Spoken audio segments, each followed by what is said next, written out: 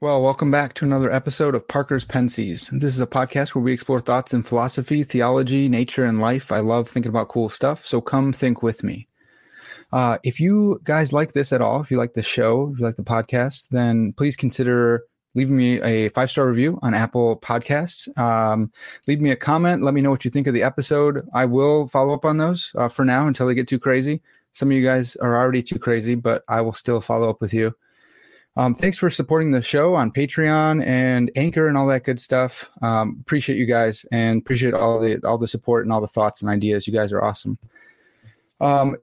Today is a really fun episode. It's like a couple years in the making here. For me, I have with me Paul VanderKlay, and we're going to be talking about the meaning crisis, whether there still is a meaning crisis or not.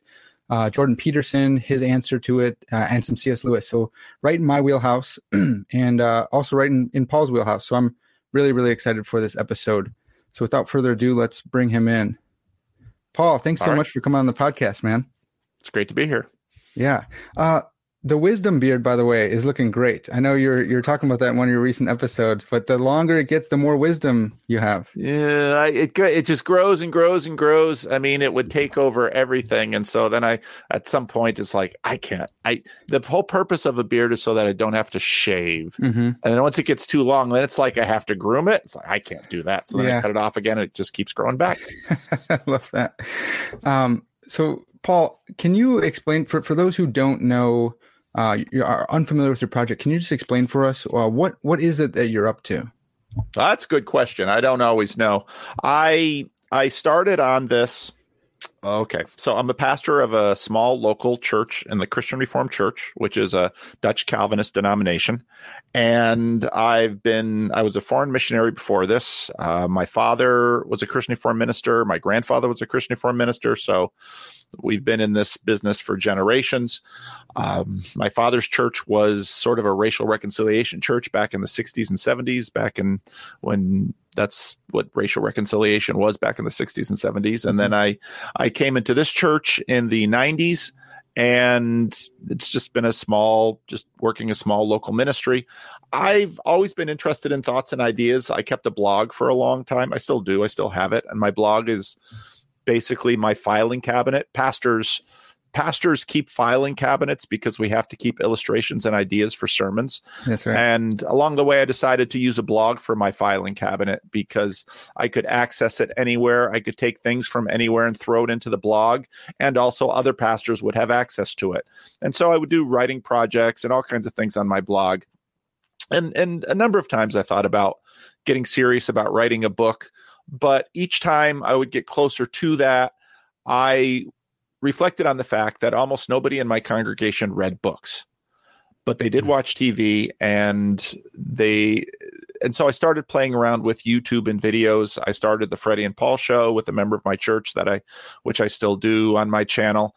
And then I found Jordan Peterson, and I really wanted to interact with his ideas. I had been reading Rod Dreher's blog for quite a while, Rod Dreher and Andrew Sullivan and a whole bunch of different bloggers. And I really liked how they were able to take what was going on in the world and sort of bring it into the blog and chew on it and come to some conclusions. And I sort of wondered if that would be possible with video. And I was very interested in the work of Jordan Peterson. And I thought, well, how can so I blogged about it a little bit, but that didn't seem to work. I tried talking to friends about it, but who's going to sit and listen to how many hours of video unless you're really motivated to, which I was.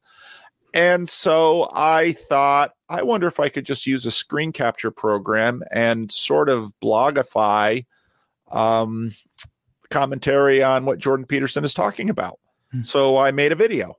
And I had, I think, 15 YouTube subscribers, and most of them were people who wanted to. I would sometimes record my sermons and throw them up because people would miss one. Or the Freddie and Paul show, which was mostly Freddie's mom wanted to see it, Freddie wanted to see it, so I throw it up on YouTube. And then I did this video about Jordan Peterson, and the next day I had, over 100 subscribers, and the day after that I had 300 subscribers, and it was like, well, this is strange. Mm-hmm. And what I mostly wanted out of the project were some conversation partners, because I wanted to talk about what I thought was interesting and important.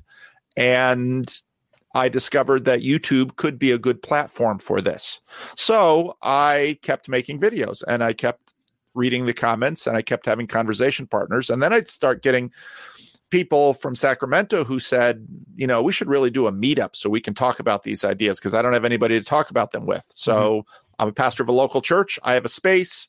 So, okay, let's do a meetup. And a dozen people showed up the first time. And as a pastor of a small, dramatically unsuccessful Reformed church, I found that to be a revelation. I thought 12 random strangers will show up to talk about Jordan Peterson. And the next month I did it again. And another, 10, 12, 15 new people showed up. And I thought, well, this is interesting. So, and then people who didn't live in Sacramento wanted to talk to me about it. And so I was having conversations on Skype and Zoom and things like that.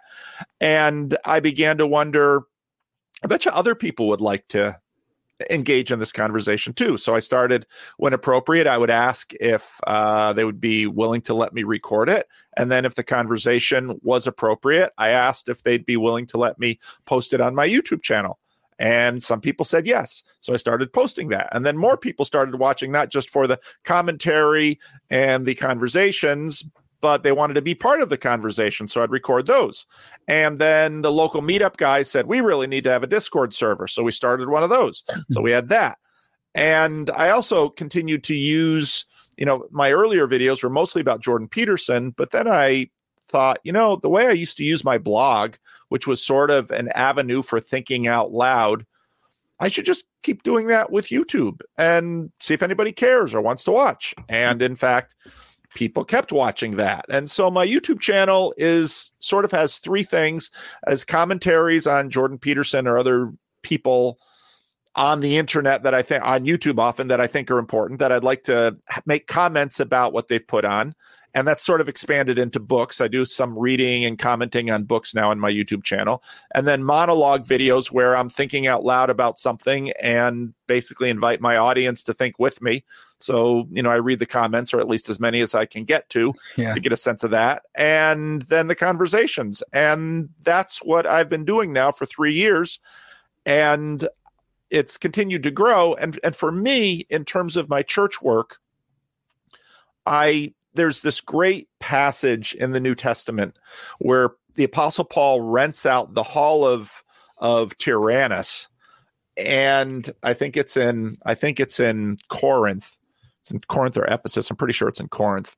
And you get the sense that Paul rents out this hall, and what he does is sort of what happened at Athens in the Areopagus, where Paul just talks to people and lectures, and this gets noted in the book of Acts. And, I was always amazed how we got all these Christians reading the book of Acts. Why? I've never heard a sermon on it. I've never heard anybody comment on this, but this seemed to be integral for the way the Apostle Paul engaged his culture. Mm-hmm. And one of the problems I've had with church is it seemed to me that for many people, church was the last place they might imagine that they could go to pursue a free, open-ended conversation where they could say heretical things, share whatever thought was on their mind,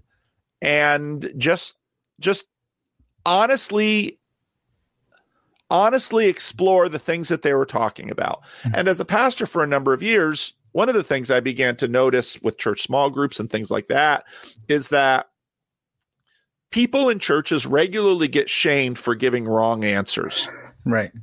That's a really bad thing for a church. Not that wrong answers are good, but that for all of us, the process of learning and discovery requires us to share what we think. And in fact, in our educational system, you give a test, and the most important thing about a test is often the wrong answers. Get those questions wrong so the teacher can come and correct them.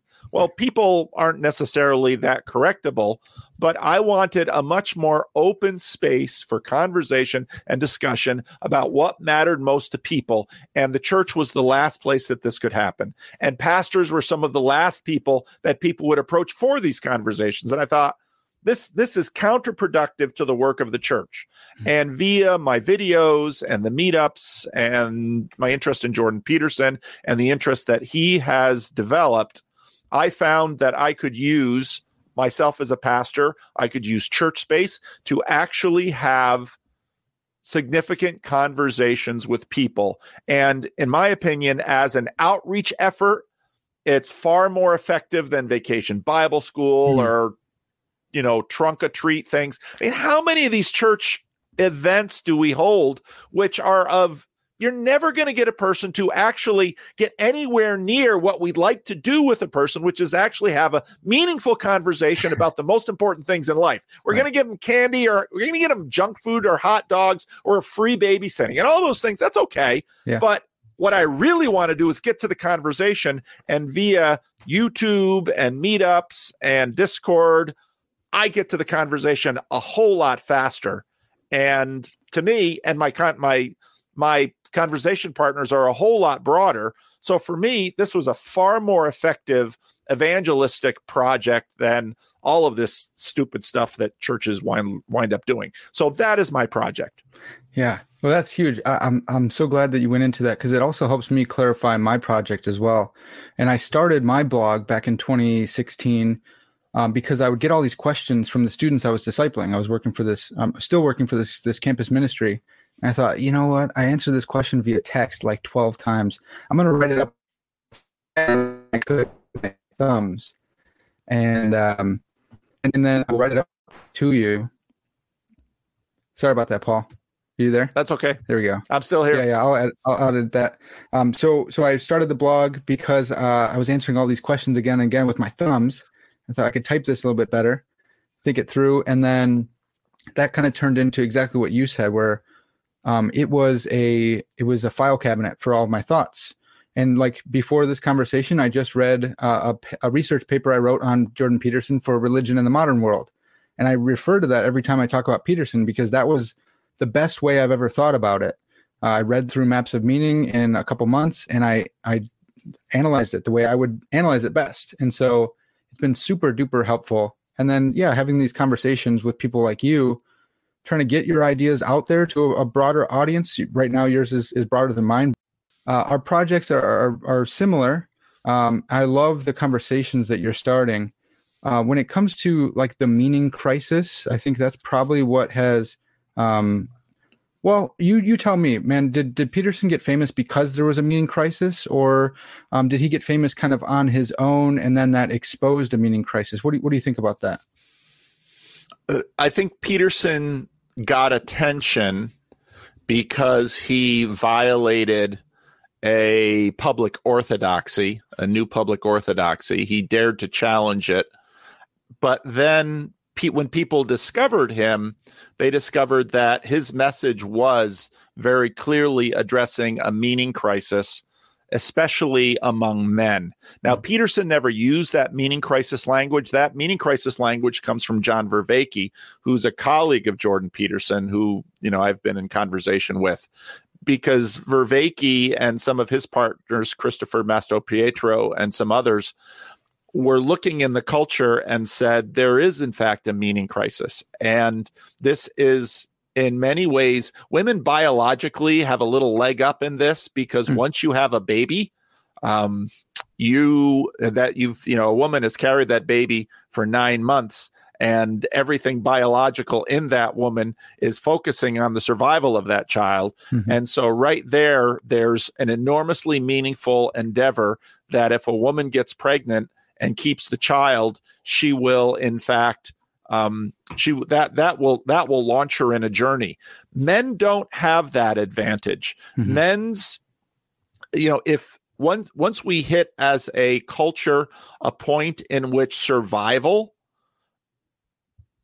could be almost assured, men no longer had a biological impetus towards certain kinds of meaningful activities. And in fact, a lot of the things in our culture have been pointing men away from meaningful activities. And this has, especially among young men, caused what I think is a meaning crisis. And Jordan, with his emphasis on responsibility, awakened that, because he could, in a very compelling way, challenge young men to stop being self-indulgent and, even worse, self-pitying, and take up heavy things and try to do something with their lives. And that really struck a chord for a lot of people. And it was also interesting. I mean, and Peterson mapped a lot of this out with maps of meaning in terms of how this is to work. But it's not, Peterson by no means was the first person to hit on this, and the evangelical world had been seeing this for a long time. You look at the whole Promise Keepers movement.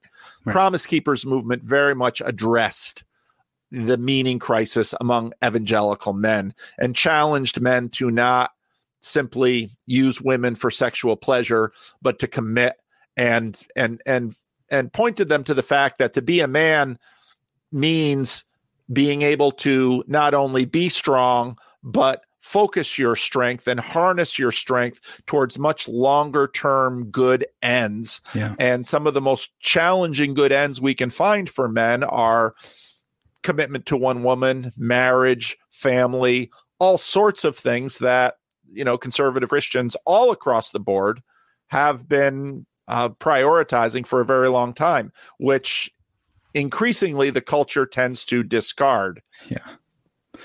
Yeah. Well, I've noticed, man, you helped me think through this so well, but I've noticed since I work with college athletes that it hits us after college, whereas it might hit some of the general population a bit earlier, especially amongst wrestlers. And I work primarily with wrestlers, but we still have that kind of single focused goal of, we kind of know what it means to be a man for ourselves, right? It means being on top of the podium, which is not exactly what it means to be a man. But when you're done with that, now you spent your whole life. I started wrestling since first grade. And now who am I? What am I?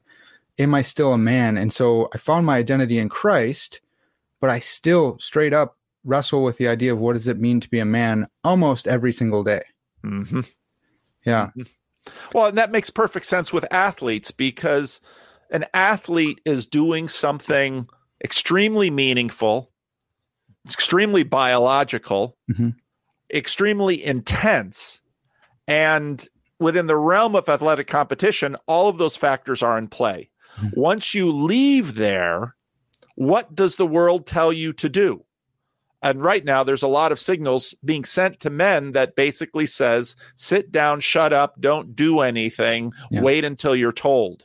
It's not an exactly meaningful context in which to act. Now, for a very long time in our industrialized society, men have had to sort of, John Vervaeke uses this word exaptation, where now suddenly maybe all of this ambition and energy and drive can be focused into ministry or business or, even into family, building a home, building a career, building a place where life can happen, where people can strive.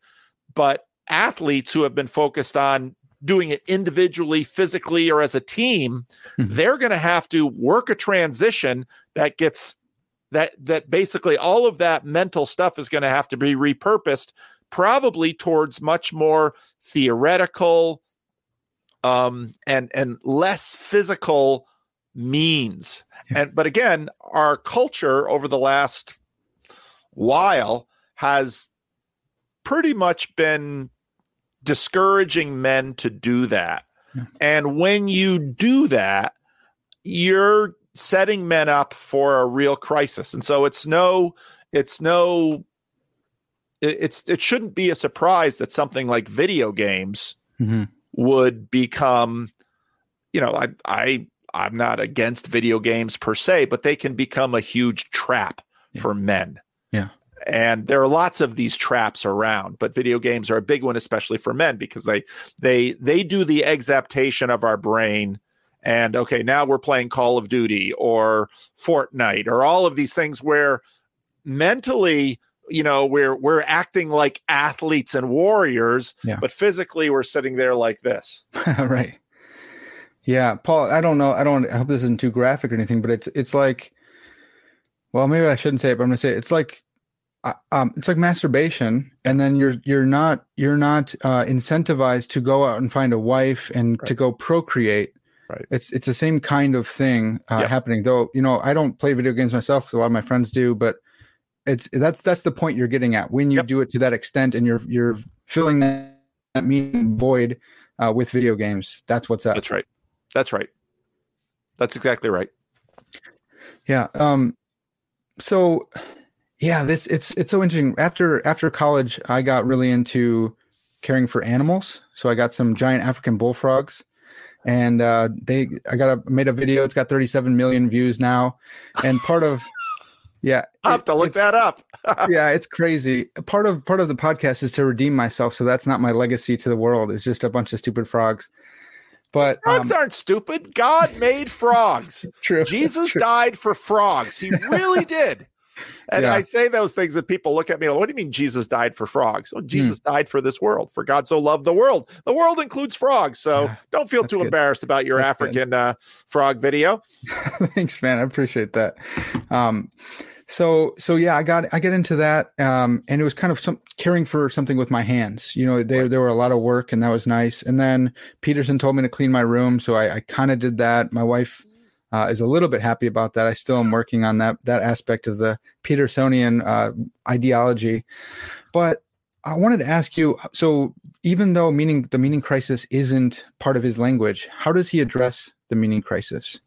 He addresses it when he makes responsibility so central to his missional message to the world. And you hear them say this all the time when he says, when I get up in front of an audience and I talk about responsibility, the theater, there's a hush in the theater. And so he's recognizing that. And if you look at the core of his message is that meaning is sort of an internal gyroscope. Do what is one of his most important rules for life is do what is meaningful, not what is expedient, because meaning is sort of this internal gyroscope that can point you in a right direction. The problem with meaning is that there is many activities in the world can be meaningful. Mm-hmm. Not every meaningful activity, in fact, is in alignment with the Creator's will for the world or the Redeemer's will for the world. That's the weakness of Jordan Peterson's sort of gyroscopic truthiness method. That, well, there's a lot of people pursuing meaningful activities in the world. Doesn't mean that they're good. Yeah. Well, and that's what I found helpful about Lewis's first and second things. You can make a lot of second things into meaningful things, but I've heard it from Olympic gold medalists. They get the gold medal and they're like, well, what now is the loneliest night of my entire life? And it's because you treated a second thing as if it was a first thing. Right. What I found really helpful in Peterson's language, though, is that when Christian pastors talk about happiness and we want to denigrate happiness because it comes and goes, and that's good. I like that. But they always throw in joy. And it doesn't, for me as a man, as a wrestler, I'm like, dude, our conception of joy in this culture is not very masculine. It's not very exciting to me. But if you said meaning instead of happiness, I can get on board with that because my whole life was about pursuing meaning even when I don't feel happy. And so I've been really excited about that. What do you think about the relation between meaning and joy? Is Peterson saying the same thing we're saying, or is it a little bit different? I would first differentiate between happiness and joy. Mm-hmm. C.S. Lewis, joy was something that was definitely not mere happiness, because joy for Lewis especially was often something tinged with nostalgia. And also in the gospel, joy is something that can also be coupled with suffering. And I think when joy and suffering, for example, the book of Hebrews talks about, well, why did Christ pursue? We were his meaningful quarry. I mean, humanity, fallen, broken humanity was his meaningful quarry. Why did he pursue us? He pursued us out of joy. And so I think joy is actually a better term, because I think joy and meaning can't in any way be sort of set against each other. Whereas Peterson is right when he says happiness is a fine thing, but meaning trumps happiness. And every woman that has a child, every man that goes to war, they have the child for meaning and joy. Childbirth and child raising, happy sometimes, not happy other times. Right. And so that I would differentiate happiness from joy there, because joy is a far deeper thing that can in fact include, and often must include, suffering. And that's where it connects up with meaning, because meaning often includes suffering. Yeah. Yeah. Often. Yeah. Like the more suffering you go through to accomplish something, the more worthwhile it is. Or that's right. And I was just reading, Beyond Order, and he's talking about this in one of his rules. Or I think about collecting things. I love collecting books and stuff like that. And if you find a first edition that's really rare, it was hard to get, and it gave it more value, more meaning. That's right. So then how about for Peterson, you can't have, would you say you can't have joy without meaning? Yeah, I would say that. Okay, I think meaning is integral to joy. Okay. So if you stop at joy, or if you stop at meaning, and you're more of a stoic kind of person, I think sometimes Peterson sounds a little bit stoic, which is okay. I kind of like that too. Should we push him to, has he not reached the pinnacle? Is joy the pinnacle, and maybe meaning's the ground level, and he needs to continue up? Or is he saying the exact same thing that we're saying? No, I think you're right. So Jordan will say, find something heavy to carry, drag that heavy cross up to the top of the hill. And so I did, Rebel Wisdom, the guys from Rebel Wisdom came to California and did a little interview with me. And I said exactly what you said right now. I said, Peterson really has a stoicism about him. What's on top of, pick up that heavy cross and drag it up the hill, drag it up the hill. And what's at the top of the hill? And so then actually David Fuller from Rebel Wisdom had an interview with Peterson, and Peterson said, well, tell Paul VanderKlay, the kingdom of God or the city of God is at the top of the hill. And I thought, that's right. The city of God. But, and his recent conversation with Peugeot really brought this out. Yeah. You're going to have difficulty, even at least mentally realizing what the direction of that is, until you understand who is the king of the city of God. And you're going to have a part of the line that Peterson is struggling with is that he understands. I thought there was a UK.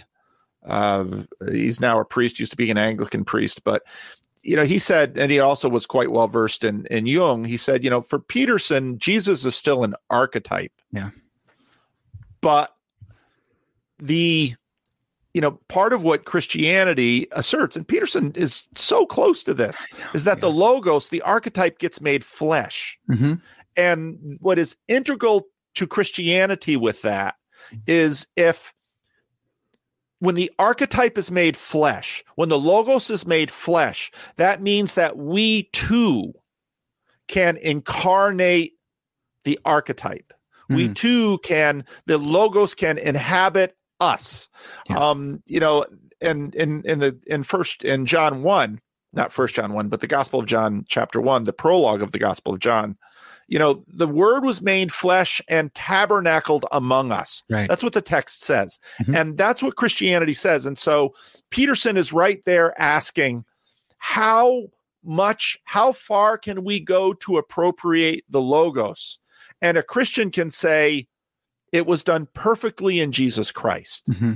And if that has happened, that then energizes his followers to drag that cross up the hill with a much fuller knowledge, pursuing joy, but with a much fuller knowledge about how far it can happen.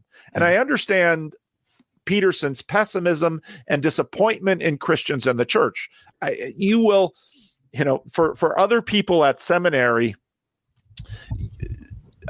so before I did any of this, I worked with a lot of church planters, and church planters are a really fun group of people because they're idealistic, and they basically look around and they say, I've never been in a church that has really fully satisfied me. So I'm going to plant a church that really fully satisfies me. And when young men come to me and say they want to do that, I say, you go for it. You go to it. You pour yourself into that meaningful, joyful activity about planting that church. And invariably 5, 10, 15 years later, I'll talk to them and they're like, yeah, but it still disappoints me. Yeah, well, now welcome to Calvinism. We in this age, we only get so far up that hill. I get that. Yeah. But Peterson is right that the pursuit of it is fundamental. But the thing that a Christian has is he can say, you know what? We are going to get there. Yeah. We are going to get there. We really are. And if it's just an archetype, if it's just an idea, if it's just a pattern, you have no promise of getting there. And that's exactly why the physicality and the historicity of the resurrection are integral. Yeah. And why, as Jonathan Peugeot laid out for Peterson, this is why Christians keep insisting, if the resurrection is just a really cool story, that gives me no hope that I'll get there. No. And so knowledge that you will get there makes the pursuit of getting there all the more passionate and joyful and can really mobilize us to get there. Yes.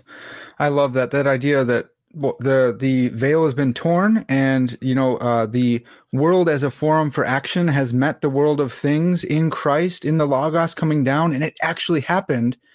And we have someone, we have the Holy Spirit living inside us, encouraging us to go on. We can smile. I forgot who said it. Maybe it's Nietzsche or maybe Bertrand Russell thought about Sisyphus rolling up the hill and thought, we have to think of him smiling. And that's us if we're dragging our cross up the hill, because we can look to Christ and we can smile, knowing that we're not trying to instantiate the true hero and ride the wave of order and chaos by ourselves. Right. But we have someone who's done it.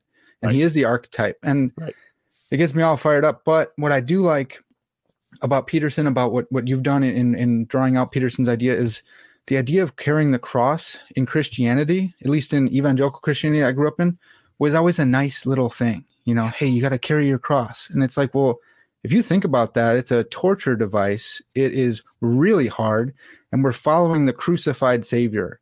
And it is he draws out the burden and how the burden is meaningful. It's a torture device imposed upon you by your enemies. And that is something, it was blatantly obvious to the Christians in the first century, up until the 3rd or the 4th century, when crucifixion was finally abolished, basically because Jesus, in a lot of ways within the Christian world, destroyed the cross. Right. They could never again use a cross unironically. Yeah. And so, but that is what a cross is. It's the torture device imposed upon you by your religious, political, and cultural enemies. Mm-hmm. And Jesus says, you embrace that cross and you carry it. Yeah. Not to, if we were to take the Marvel Cinematic Universe and use those values to replicate the story of Jesus, Jesus would have, once they had the cross, Jesus would have risen up, wielded that cross, and bludgeoned his enemies on his way up to Golgotha. Right. And Jesus does not do that. And again, if you get rid of the Jesus of power that the Gospels clearly want to articulate for us, it's not that he couldn't do that. Right. He doesn't do that. And that gets pointed to right there at the crucifixion, because, the New Testament is so brief and the gospel accounts are so short. They're really booklets in a lot of ways. But the one thing that makes the cut in terms of what Jesus' adversaries said to him was mockery. Yeah. He saved others. He cannot save himself. And right there in that is the point that, no, he is saving others by not saving himself. Yeah. He can. Yeah. He can come down from that cross. He could, just like, the Hulk or Thor or Superman, he could whip up that cross, use it to beat up those who put him on it. And that's what our culture says. Yeah. Jesus won't do it. And the church still, that's a really hard thing for us to finally get our heads around and then embrace how Jesus acts in his culture war. Yeah, that's such a great point. And I think for different reasons, people more on the left side want to see Jesus as my boyfriend, Jesus or Jesus as so unbelievably meek that he was carried, against his will to the cross, and look at poor Jesus. And the other side, Jesus is the victim, and Jesus was a victim. Yeah, but he was not only a victim. It's not the full story. Yeah, that's right. And the other side is Jesus. He turned over tables too. Jesus got angry, and he was righteous. It was righteous indignation. Well, yeah, of course, for sure. But you have the Lion of the tribe of Judah clawing his way to the cross because of the joy set before him, and the one who holds the universe together, including the cross that he was hung on, who could have, I like to talk to my students about if he would have sneezed and just had like one instance of like, ow, this hurts, one instance of weakness, he's exploding the universe. Yeah. And I would have, but he doesn't, because he's so strong. He's such a strong, and that's another point that Peterson brought out, that you're not noble if you are just weak and unable to do harm, but you're actually more noble if you're able to do great harm and you restrain yourself. That's right. And we have that perfect example in the archetypal God-man, the archetypal man, Christ, who came down for us. And that's why it's like, Peterson, man, just keep going. Yeah. He's right there, but you have to, again, you, and many Christians within the church are actually where Peterson is, well, here, they're just saying the right things. Yeah. Peterson has an understanding of what this leap will cost him, but you do it. You surrender, you finally surrender to Christ. Yeah. And, my favorite short definition of Christianity is someone who trusts Jesus more than they trust themselves. Because finally you say, okay, if I am my own Savior and Lord, I've got really a lousy one, and I need a Savior and Lord that is better than myself. And so, Jesus, I will trust in you. I will follow you. Yeah. Yeah, I say something similar because this is where the point that he brought me to. Just, I'll go wherever you want me to go. I'll say whatever you want me to say, and I'll do whatever you want me to do. Right. Because I've tried it myself, and I do what you said about Peterson's right. Where I quoted it in my paper. He said, I'm scared. He didn't say he's scared, but he was nervous to admit God's existence because of the cost, and because he takes it so seriously. And I thought, how many Christians ought to be feeling that way? To say that I'm an image bearer of God means when I go and kick my dog out of anger, I'm telling that dog that God's a dog kicker, and he kicks dogs in unrighteous anger. Yep. It's just terrifying. Imagine thinking that without the gospel. But then even more so, I'm a Christian. I represent Christ everywhere. I'm supposed to be saying, look, this is what Christ is like. I'm a little Christ. And that's terrifying to say that. It's hard, but yeah, this is just things that Peterson's helped kind of draw out, which I think is really helpful for the church. Paul. So how did Lewis address the meaning crisis? I know it might be he was before this, perhaps, right? He wasn't before the meaning crisis. Okay, Lewis had an enormous meaning crisis that he he needed help to get out of, and he got that help out of it via Tolkien, Dyson, and his conversion to Christianity. Mm-hmm. The meaning crisis. So I like to describe the meaning crisis in this way. On one hand, through the Enlightenment, bit by bit, but especially the peak of modernity really climaxed just before the First World War. And what we began to learn about the world outside of ourselves was the world is much more complex than we thought it was.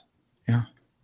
And there's all this cause and effect that's going on. And so modernity is all about closing one eye of the manifest image so you can see through the scientific image, closing the one eye and saying, okay, the world has a whole bunch of cause and effect relationships.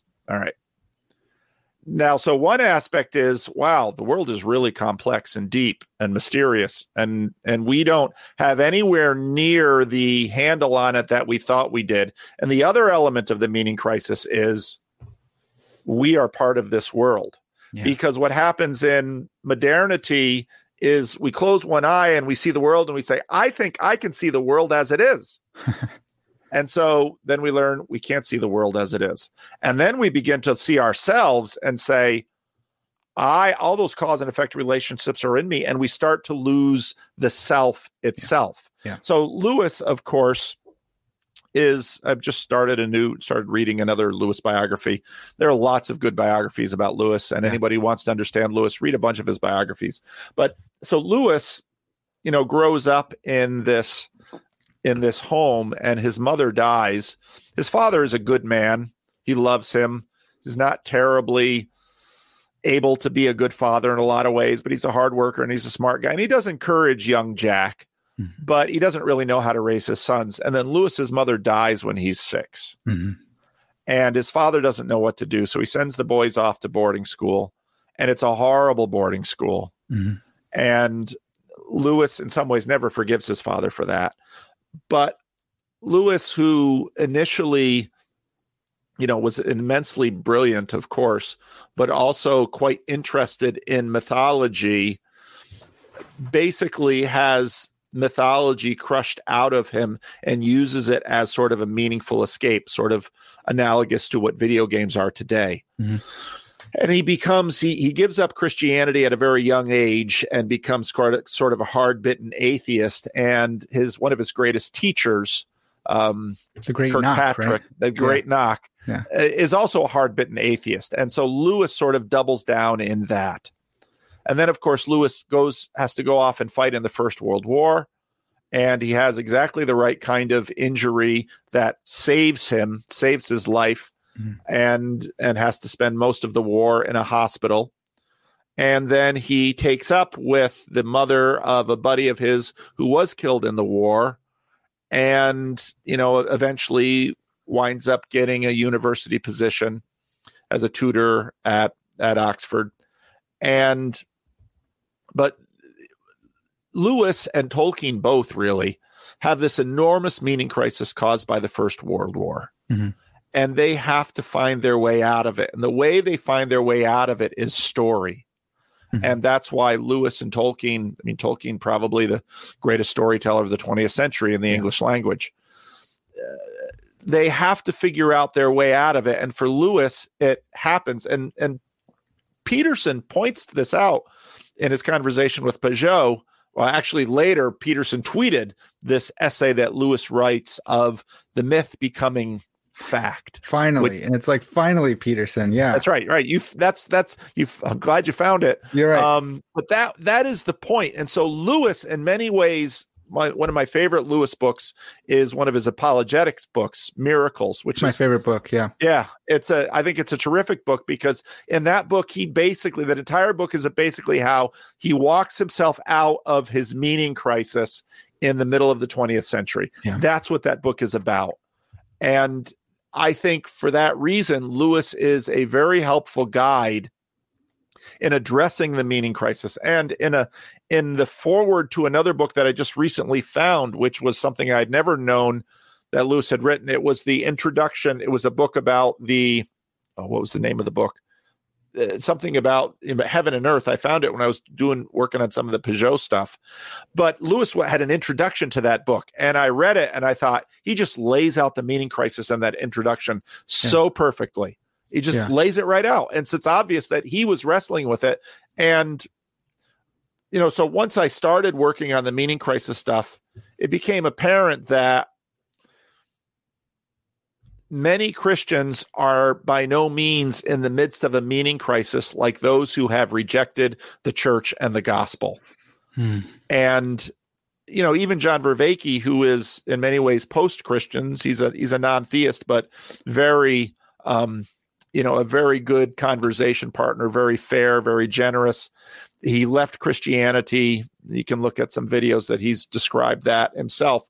But he's noted in his attempt to try and find a religion that is not a religion, his entire project is about addressing the meaning crisis, but he will acknowledge that for many people going into an established religion like Christianity, you will find relief from your meaning crisis. But they're just identifying as a Christian or being a part of the church might not quite do it for you in terms of your experience of a meaning crisis, if you understand what's going on. And in fact, in some ways, some areas of the church are sandbagging, especially young men.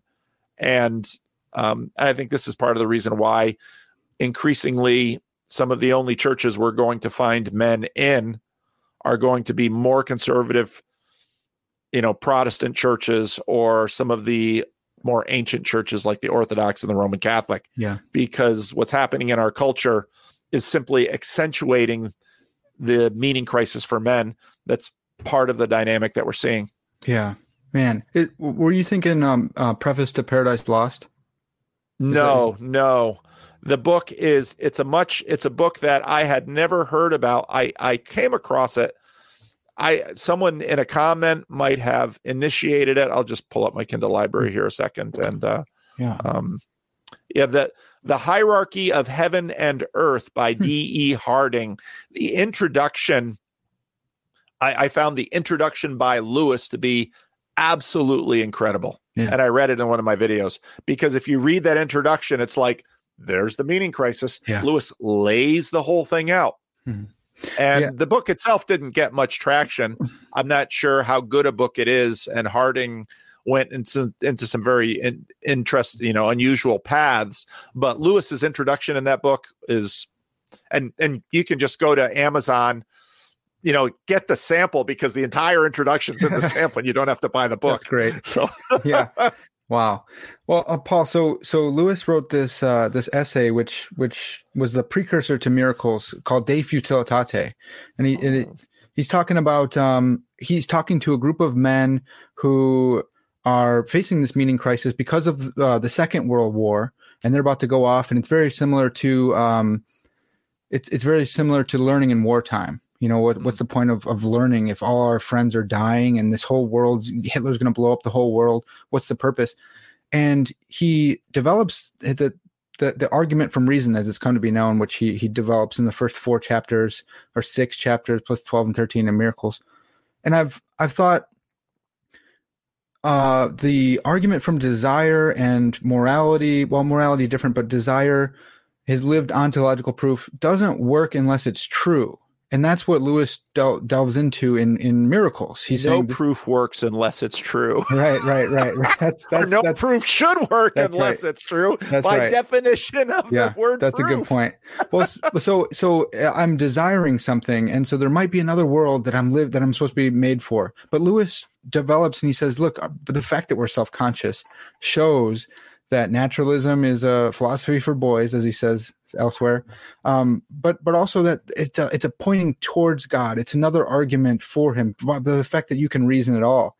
Where Peterson takes this self-consciousness to say, it's a myth of when we snapped into self-consciousness and we recognize our own futility, our own that we're naked, we're naked apes, that we are vulnerable, our own vulnerability. I wonder. What role does truth play in the meaning crisis?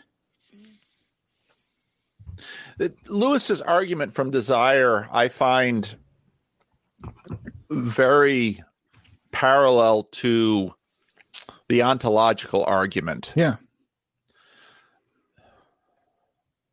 One of the things that so John Vervaeke is a cognitive scientist, and one of the things that cognitive science, which of course Peterson delves in a lot to with his psychology, one of the things that cognitive science has revealed about us is that we're very bad at truth. Human beings are very bad at truth.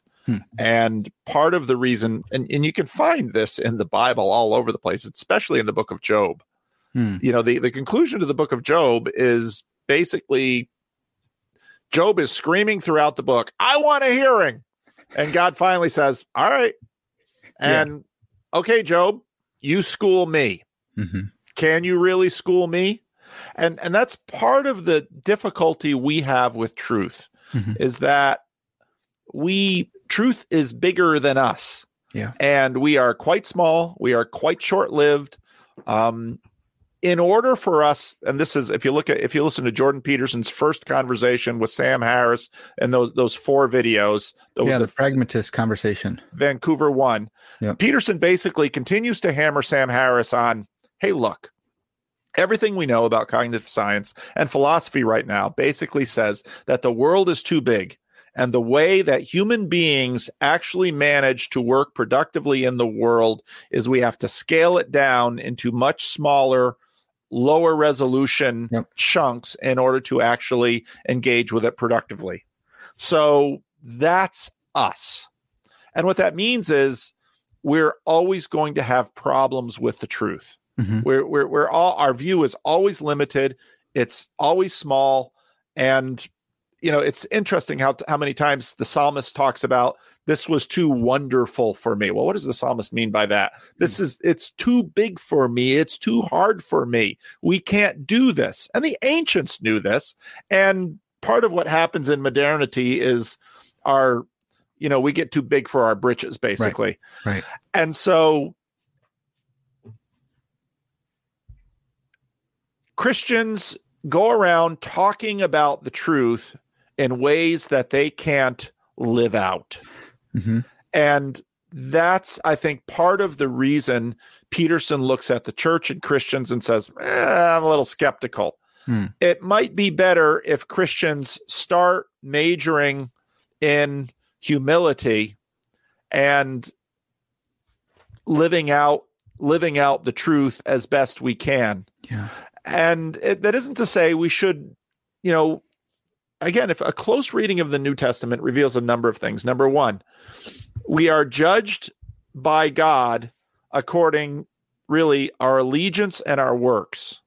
Those are the 2 things that Jesus keeps bringing up when he has these little Judgment Day talks. Whether you do what I say, and whether you're faithful and loyal to me. And another piece of that is that we never fully measure up here. We always, and this is what I think Calvinism gets right, we always stumble, we always fail. And so finally we are saved by grace. And Christians have to figure out how to embody that message in their lives. And I think if we do so, we'll probably get further along in terms of presenting a compelling witness to this world rather than running around talking about this truth that we have that we can't really live out. That's helpful. It reminds me of another Lewis essay, Meditation in a Tool Shed. Yeah. And it was what you talked about earlier, and you did this and this. And right. And the closing of either eye, the moderns say, the moderns want to reject the first person perspective. Let's get to the objective truth, the third person perspective. And that's the world as a place of things. And that's right. What Lewis talks about, looking at the beam and you can see the fibers, or the light, and you can study that. And then the postmoderns want to look along the beam and they want to see what you can see by it. And they want to focus on the first person perspective and neglect the third. We can't know the third. And sometimes I think Christians argue as moderns. And they say that this is the truth and we can all know it and we can grasp reality, and that's the facts of the matter, ma'am. And that's that. Right. And I don't think, I think we need both perspectives in a Lewisian fashion. But then Thomas Nagel writes The View from Nowhere, and he says the exact same thing. Reality is bigger than objective reality. Right. It just blows my mind to think about that. And that's kind of our Christian heritage anyways, that we should have been holding on to. I talk about it in terms of a monarchical vision. What modernity suggests is that we can possess a monarchical vision. Well, what's a monarchy is one, mono. Monarchy. I mean, you're studying Greek. So mono is one, arche is both first and principal. You know, arche, typos, archetype, monarchy. I mean, all these words come from the Greek. That's old. And so people imagine that they can have a monarchical vision and they can see the world as it is. Oh, really? I'm skeptical. You can't. Because what happens when you do this is you forget that, and Peugeot puts this very well, you're a pattern looking at patterns. And this is where psychology and Peterson's first talk in Vancouver 1 comes in, is saying the pattern that you are is going to impact the patterns that you're seeing. It's sort of like if you've ever tried to take video from a moving car on a bumpy road. Well, yeah, there's an objective world out there, but your camera's going like this and it's only this big, and you're only getting a certain element of the physical of the light spectrum, and we know this. Yeah. So please, I appreciate the fact that part of what we do with science and the scientific image is reduce reality down to certain cause and effect exchanges. That's a powerful thing. It has afforded us technology and science, and all of that is good.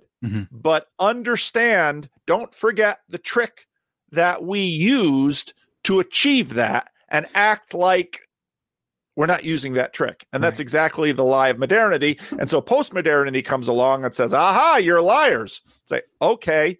But then Lewis basically says, you can see through everything, but the purpose of seeing through things is to actually see something clearly. Right. And so then the lie in postmodernity is, you're all seeing lies and you're all telling lies. Okay, well, is that telling of it also a lie? You yourself are dissolved by your own solvent, so you have nothing to offer. So, and this is where, Christians are going to have to learn to embody this truth. Yeah. And that's when Christianity becomes impressive. Yeah. And that's also where Lewis is most quotable, where he's letting the snake bite its own tail. And he says, to continue seeing through everything is to be blind. Yeah. It's philosophically slit your own throat. Yeah. Yeah, man, that's so good. So, so Paul, I don't know how familiar you are with like Herman Bavinck. You're in the Reformed Church. Yep. Are you a Bavinck guy yourself? I have been schooled in his tradition, and I'm a product of his tradition. So he and Kuyper are, of course, the two big lights out of which my tradition flows.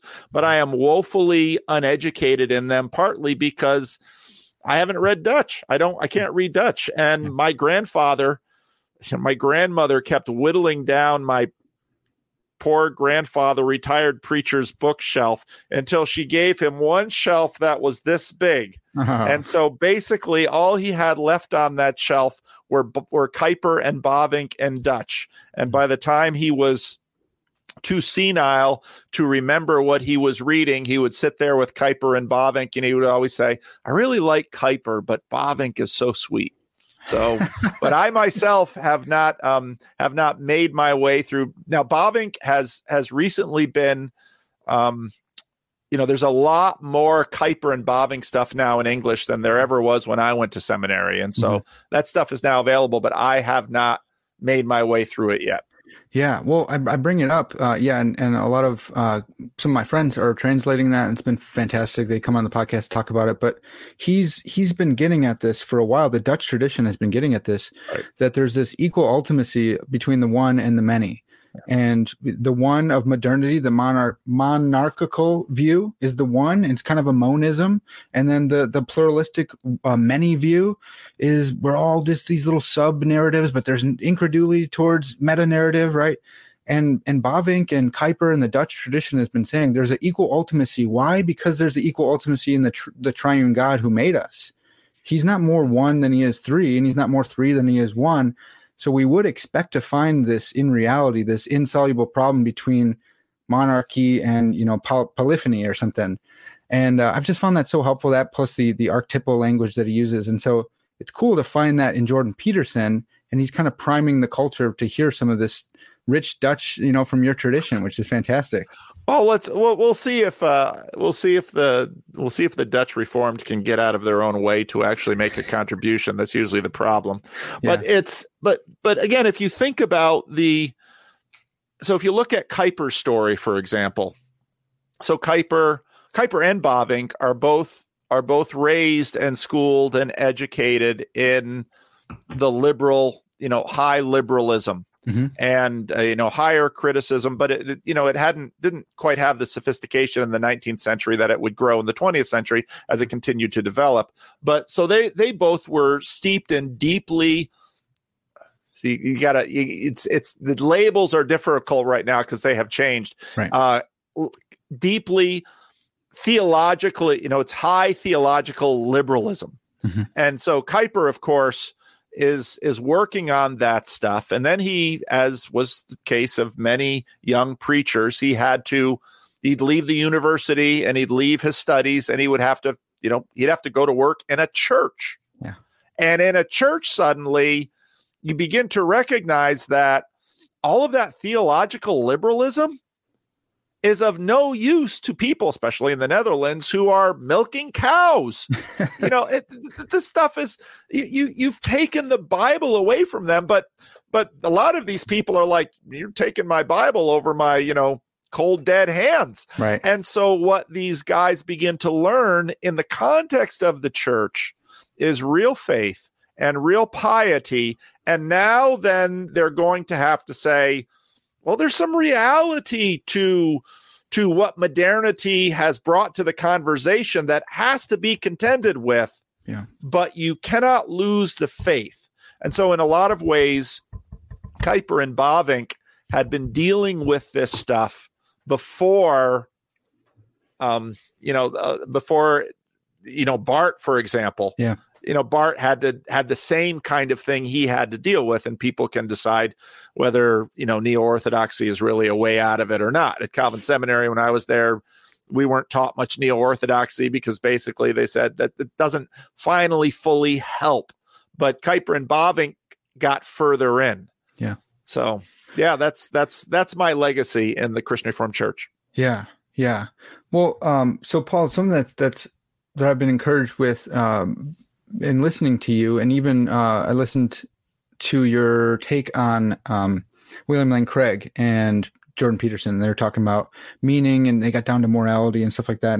And you had mentioned different types of apologetics, and how Craig's is a certain type, and it's helpful to some people, but there's other types, and that's the other type is what I've been more interested in lately, of reasoning, discourse, the Socratic Club style stuff. And I think that's kind of what you're doing, of presenting a picture of Christianity, but it's, to quote Van Hooser, it's remythologizing theology. It's not taking away the myth. It's not, subjecting it to the third person perspective only, but it's just using different language to flesh out the beauty of it. What role does myth have in helping us with the meaning crisis? Well, we should ask ourselves, what is myth? Yeah. Myth is in some ways, archetype and story. Mm-hmm. And we are astoundingly mythical creatures. My wife is always frustrated by how big my ego is. And that might not, that might not necessarily come through on my YouTube channel, but in some ways, I cannot live without being a myth. I create myth about myself, and that in a lot of ways is how to address the meaning crisis. Now, the difficulty we have, and Peterson is wrestling with this in his conversation with Peugeot. Mm-hmm. Well, where does the myth and where does the physicality, how do these things meet? That's the question. And of course, with Christ, well, the Logos becomes flesh. But I myself am a little myth, and I myself am physical. And, cognitive scientists will also tell us, in terms of our myth making, we develop a lot of BS about ourselves. And that BS about ourselves gets, let's say you're a wrestler and you think, you've learned some moves, you've learned some tricks, you think, I'm the best wrestler around. And so you're wrestling in your high school, and let's say you're at the top of your little division in your city, what have you. Then you go to college, and what do you learn? It's not the case. Oh, they're better wrestlers than me. Suddenly your myth gets, your physicality drops your myth down. It's a little too close to home here, Paul. But now meaning, because you say, if I really want to be the best wrestler in the NCAA, I don't know if that's that's right. I need to, what do you need to do then? You need to train. You need to discipline yourself. You need to diet.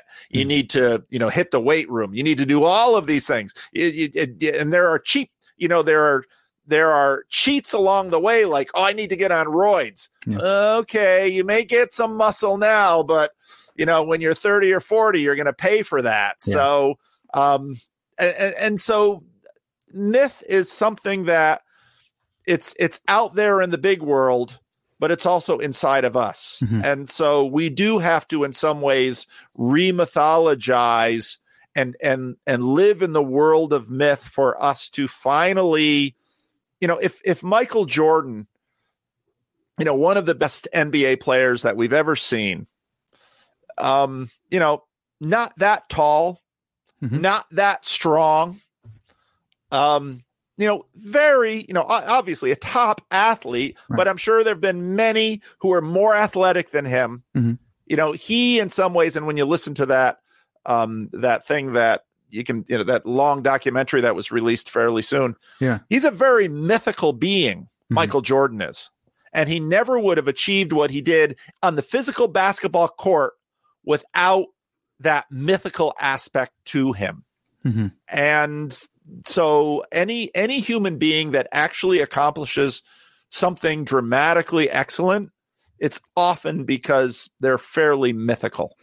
That is such a great point. That happens in wrestling all the time. If you looked at these two wrestlers in the world of things, and you looked at their oxygen levels in their blood and all this stuff, you could say this guy's going to win.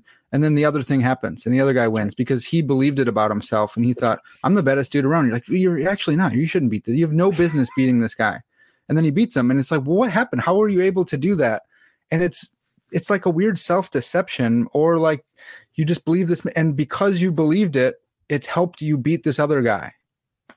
Yeah, that's an important point. That's crazy. And we love it in sports. That's why we watch. Mm-hmm. And it's why we look at movies, because that's the story of movies. It's because this guy should win. Why do we cheer for the underdog?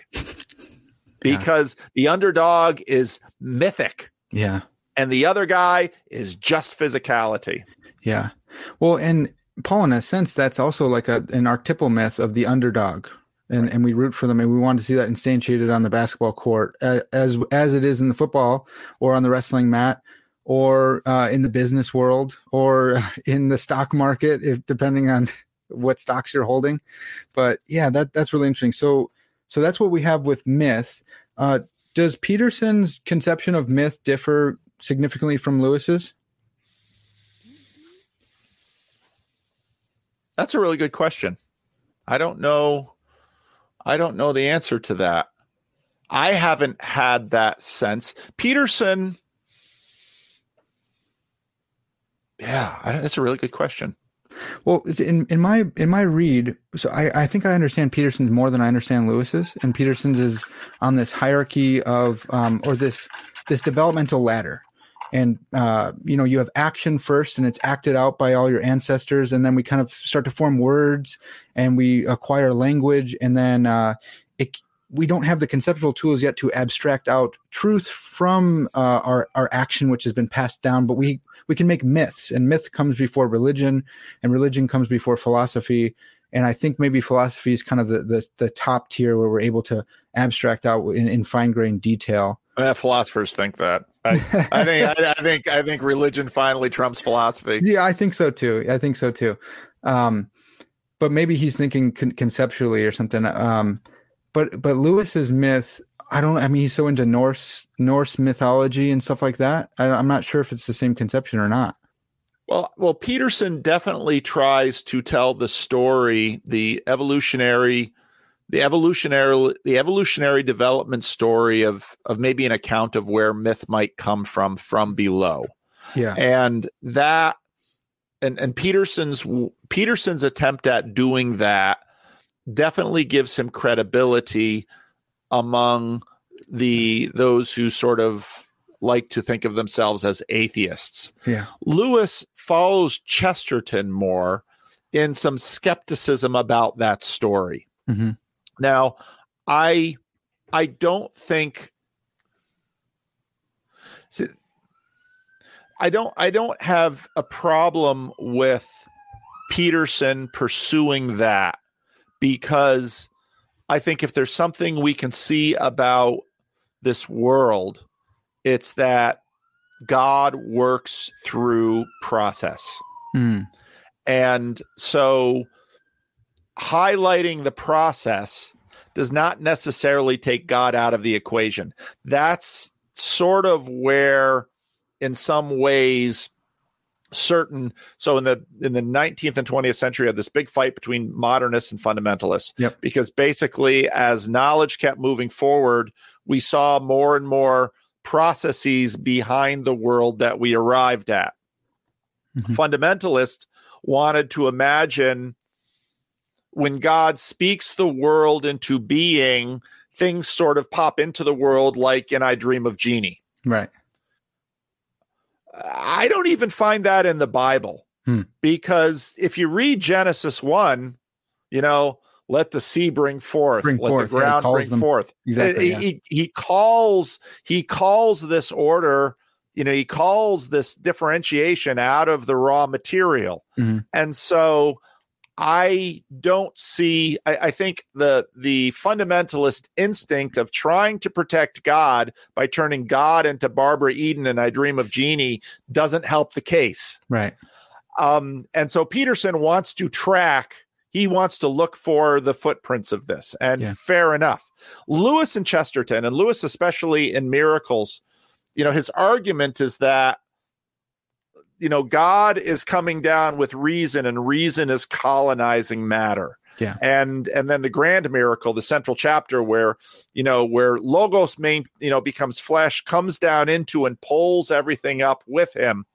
I think that's much more Lewis's. So I think Lewis would be skeptical, and I think rightly so, that we're going to be able to actually account for myth finally and fully, just like reason. And again, reason in Lewis's book Miracles does a lot of weight, does a lot of carrying. Yeah. And Luther might be a little more skeptical, but we're getting pretty far down into the weeds with this. Yeah. But I think it's fair. So in some ways, Peterson wants to sort of construct a Tower of Babel, but the Tower of Babel story still governs in that you're not, oh man, you're forgetting who you are. Yeah. You're not going to get it up to the sky. Mm-hmm. It's, and there's a God in heaven who finally might, say, wow, pretty impressive. But, even what we would think now, how high of a tower can you build to heaven? Right. Well, heaven isn't just above the atmosphere. Yeah. You don't have what it takes to do that construction. Yeah. Yeah. And even still, even if Peterson is right, a good Calvinist can say, well, God ordains the ends and the means. And so, that when I would think of and read Joseph Campbell and the myth, the hero with 1,000 faces, you can go one of two directions. You can go the naturalistic route and go, see, Christ is just another instantiation. Or you could say, see, the whole world has been about this, and every good story has to have creation, fall, redemption, and consummation in order to make a good story, because that's the kind of beings we've been made. We've been made in this the image of the being who told the greatest story. Yeah. And so it kind of just has to do with your prior commitments there. But I do think I'm tempted to agree with Lewis that there is something supernatural about that. I think even more so in our language and our ability to form concepts. And I think, you start tracing that back, and you either get to, this is where Lewis says about reason. You can have reason coming from reason, but if you have reason coming from non-reason, we got to cry halt. Right. And I think the similar thing with language. You have language all the way back to a God who taught Adam how to speak, and he was actually forming concepts with him. However he did that, whether it was, took a evolved being and then said, this is the one that I'm going to make Adam, or whether it was a people group, or whether it was young Earth, either way, we have to have God triangulating with the creature, and then we get concepts you and I are talking today with it. Or you have non-concepts and non-language giving rise to language and concepts, and that is much harder to believe for me. Well, especially because even when we say, well, God took we almost fall into the trap of saying God was just walking around and found it as if it came from somewhere else. And no, it didn't come from anywhere else. And the same with, and so conversations with Vervaeke about this, and that's sort of where a lot of our conversations have gone. I have no problem. Go for it. Push this stuff as far back as you can. Yeah. But the potentiality in the building blocks that you are seeing something emerge from, who built that potentiality into the entire framework out of which this would come? Right. I mean, because at some point you bump into the question that potentiality had to be in, push it all the way back to the Big Bang, or to, inorganic molecules. That potentiality had to be there for it to emerge. Yeah. So you're still not out of the box. Yeah. And even if you've got someone really smart like James Tour, who's like, y'all are just waving your hand saying, well, if we throw these inorganic, elements and compounds together, that life comes out.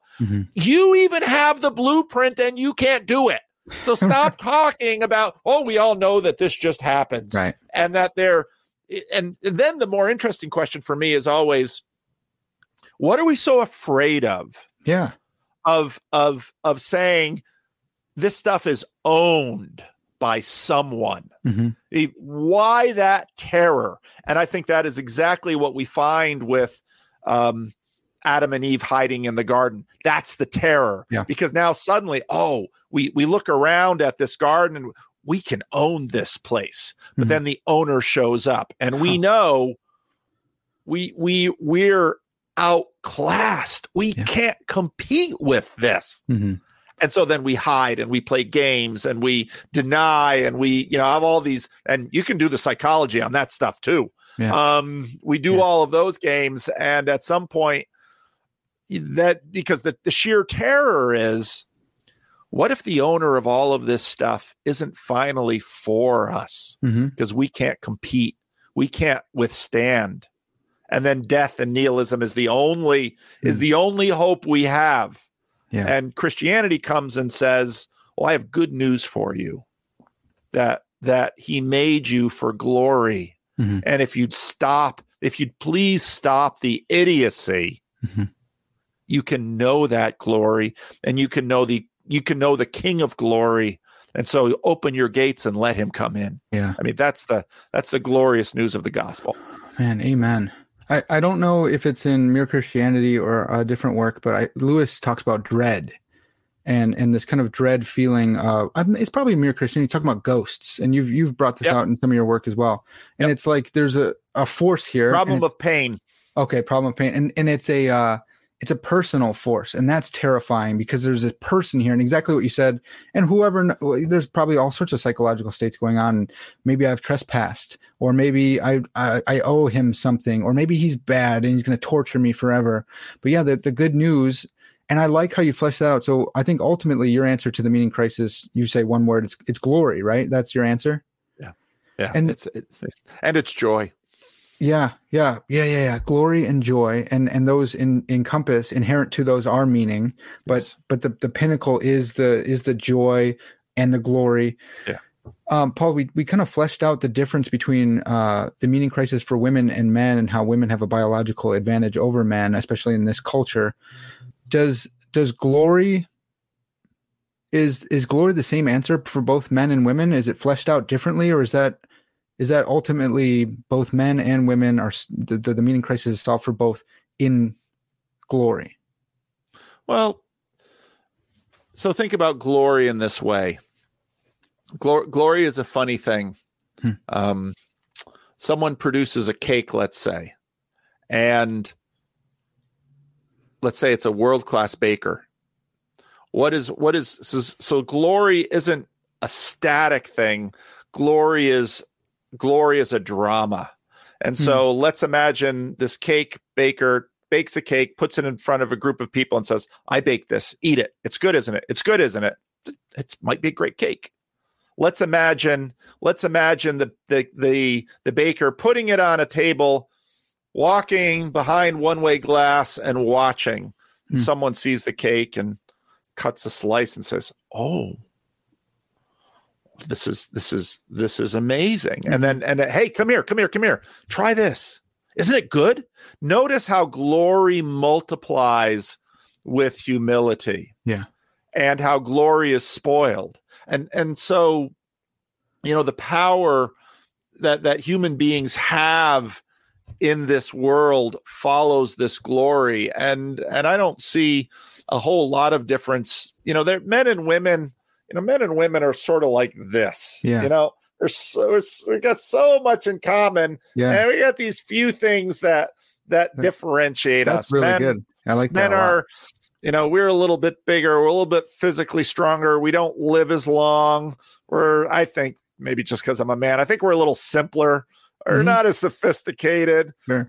Women are, a little bit smaller, not as physically strong, but their bodies are more durable. They live longer than us. They're more sophisticated, more relationally sophisticated in some ways. And so we're really close to each other. And, sexually, we provide one piece, they provide the other. And I think that's absolute genius, because what it means is that we've got this creature that is just so close to us, but we can't actually find our potential without figuring out how to relate to the other. And the marriage and figuring that out. And there's no end to the competition between men and women. It just goes deeper than we can go. But and I think actually in that, it's interesting to see how often the Bible riffs on that, because Christ and the church, Christ and his bride, Ephesians 5, men and women. And, but that's always balanced with other things. I mean, Jesus, to the best of our knowledge, was single. The Apostle Paul, to the best of our knowledge, was single. And so that keeps from making biological union the ultimate. No, right. It's a second order good. It's a wonderful good, but it's not, you can be single. You don't have to procreate. There are higher goods that can be, but creation is fractal in how these things get laid out. And so, men and women, we'll keep working on that puzzle until Jesus comes. And then Jesus says, something about, won't be, married or given in marriage in the age to come. And it's like, oh gosh, how to get our minds around that one. Right. But okay, we'll trust God for the sexual arrangements of the age to come. Right. We'll leave that to him. But until now, it's like God, the best kinds of puzzles are the ones that, if you have a puzzle that's absolutely unsolvable, you'll work on it for a while and you'll throw it away in frustration. If you have a puzzle that's partially solvable and it's like, so then you have the aha and the achievement, but then you realize, there's more to it. And then you do it some more and then you solve, and it's sort of like Bitcoin. The more you mine, the harder it is to get more. And reality seems to be made that way. Yeah. And it's for that reason that I think all of the atheists that say, oh, eternity with God would be boring, and so that would be torture. And I think, oh, you don't know my God. You don't know the levels to which he goes. And, even someone like Neil deGrasse Tyson in a very interesting video says, well, there's this funny dynamic about the more that you know, the more you know you don't know. Right. And this world, this creation 1.0 has that dynamic. How much more won't creation 2.0 continue that? And that then gives really encourages me that the life for which Christ is preparing us now, we will go further up and further in. Amen. And because our God is inexhaustible, our life pursuing him into eternity also will not be exhausted. And that's a very good thought. I think that's fantastic. And even if we didn't have the future, the promise of the future, Earth 2.0, Universe 2.0 to explore forever, we could explore the past forever. Like all the different perspectives. You could see all the little micro dramas happening between this frog, about to starve to death and finds the caterpillar just in time, or the angels battling demons to get some message to someone. The whole universe, this theodrama, is made up of all these billions of smaller dramas we could explore and get to know our God and how he acts to save and to be just again and again and again and again. And that would be ultimate. That would be so meaningful and so interesting for eternity. But yet we do have 2.0 to continue living as well. So Paul, to finish up here, is glory something that we can have now? Can we ever finish that puzzle? Can we be in that state? You said it's not static, but can we be living in that story of glory now? Or do we, like Lewis, are we made for a different story that we'll experience when the archetype comes back again, when Christ returns and inaugurates the eschaton, I guess? We're in the foothills. I think that's what Christian theology about the now and the not yet tells us, that we begin to taste it, but of course, glory is something too large for us to, this is my whole illustration about the cake. We can't wield glory. What we do is we sort of build the altar like Elijah on Carmel and say, it's up to you, Lord.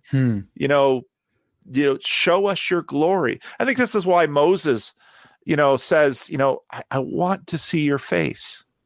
And God says, you're not ready for my face yet. Yeah. I'll give you a taste. You're not ready for my face yet. And I think that's where we're at. We're not ready for his face yet. And of course, Lewis's best novel, Till We Have Faces, explores that to a degree. But we're not, glory, joy, they're gifts. They're gifts. And so what we have to learn is, first of all, to stop grabbing, stop punching, open our hands to receive, and trust that our Heavenly Father has good things for us. And he will raise us up and grow us up to be ready for his face. Yeah. Amen. I like that your answer is glory as well, because it's also an apologetic for evangelism. And you've talked about this. I always think of, you eat a really good steak, and if someone said you're not allowed to talk about it ever, the whole experience would be diminished, because I want to talk about the steak. I want to talk about the cook. I want to talk about the experience. I want to talk about how much it cost, how juicy it was, how you should go there as well. And that's really what evangelism is supposed to be. That's right. Yeah, and that's why I appreciate the apologetic that you're taking of come and taste and see through dialogue, through discourse. And I'm not going to be offended if you say some heretical crap. That's okay. I'm a big boy. Let's talk. And that's what I appreciate about you, man. And I'm seeking to emulate that as well. Paul, if people wanted to get to know this glory answer more and to get to know more of your stuff, where can they find you at? My YouTube channel, which is just Paul VanderKlay. And if you just go to Google and type in Paul VanderKlay, or YouTube and type in Paul VanderKlay, it reliably brings me up. And awesome. I I usually do about 6 videos a week. So I've got a tremendous amount of content out there. Yep. But that's just like, when you started talking about with the shape of my project right now. So. Mm-hmm. Yeah, that's awesome. Well, man, I really appreciate the work you're doing. And I hope this has been just kind of a start to a conversation, because there's so much that you have to say that I would love to talk with you more on. So please come back and regale us more with more of the wisdom from the white beard there. Okay. Well, awesome. Hopefully this conversation will continue, but for now it's going to have to do it. This has been Parker's Pensies. And as always, all glory to God.